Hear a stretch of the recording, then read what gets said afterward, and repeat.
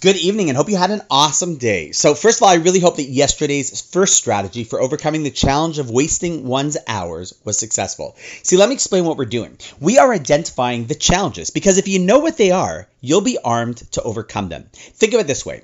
When a sports team wants to beat another team, their strongest competitor, they don't just practice hard. They study the moves of their opponents so that they know what to look out for and then can practice how to beat their moves. This is what we're doing. See, our Yetzer Hara is our competitor. It wants us to waste, kill our time, destroy our productivity of doing good things. But if we know some of its strategies, we can be ready for them and beat them.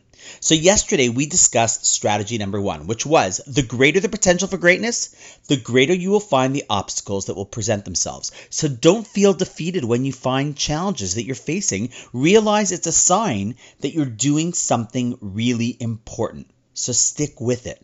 And now for tonight's. Rev Dessler, when speaking about how and why we often make bad choices, explains that when we engage in destructive behavior, it doesn't present itself as destroy yourself, but rather as, but what will this one little thing really hurt? Like, for example, smoking, he says. A person doesn't wake up and say, oh, I'm going to down another pack, but one cigarette and another cigarette and another cigarette.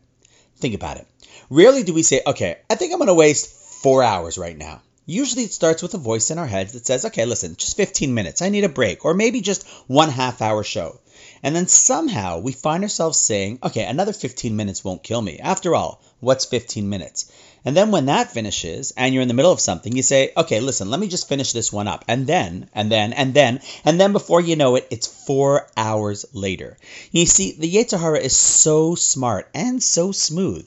It tries to be your friend and convince you that you need a little time off, and you might, but then also a little more and a little more. And yes, each of those little mores on their own, no big deal.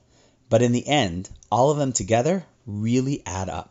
So strategy number 2 for how to ensure that we take advantage of our hours that make up our lives is as follows. Don't fall for the trick of, but a little wasted time isn't a big deal, because that often leads to 4 hours later, every other night of the week. True? True. So thanks for not wasting these few minutes that you've been listening, I hope. And on that note, have an awesome night, and I look forward to seeing you tomorrow.